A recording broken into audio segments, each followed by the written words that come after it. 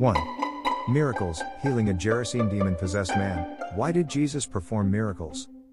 If Jesus really were divine, he should have been able to perform miracles. Jesus did just that. He healed the sick, walked on water, and even raised the dead. These miracles helped to support his claim that he was the true God come to earth to save mankind. The miracles of Jesus are described in the New Testament and are listed more or less below. 2. Miracles of Jesus, healing the Gerasene demon-possessed man. Matthew 8:28-32, Mark 5:1-13, Luke 8:26-33. After Matthew, Mark and Luke described a miracle in which Jesus calmed a storm, they each described a miracle in which Jesus healed a man possessed by demons. As explained in the Gospel of Mark. Mark 5:1-13 New International Version, NIV.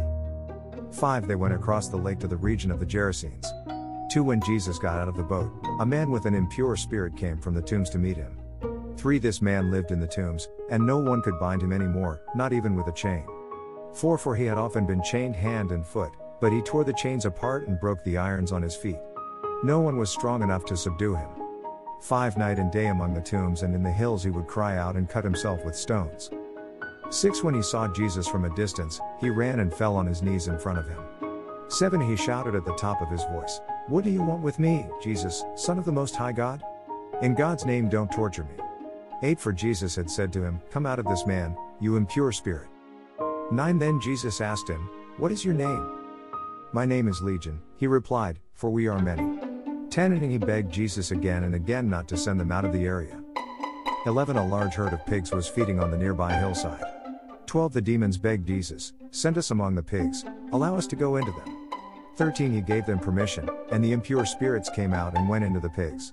The herd, about 2,000 in number, rushed down the steep bank into the lake and were drowned.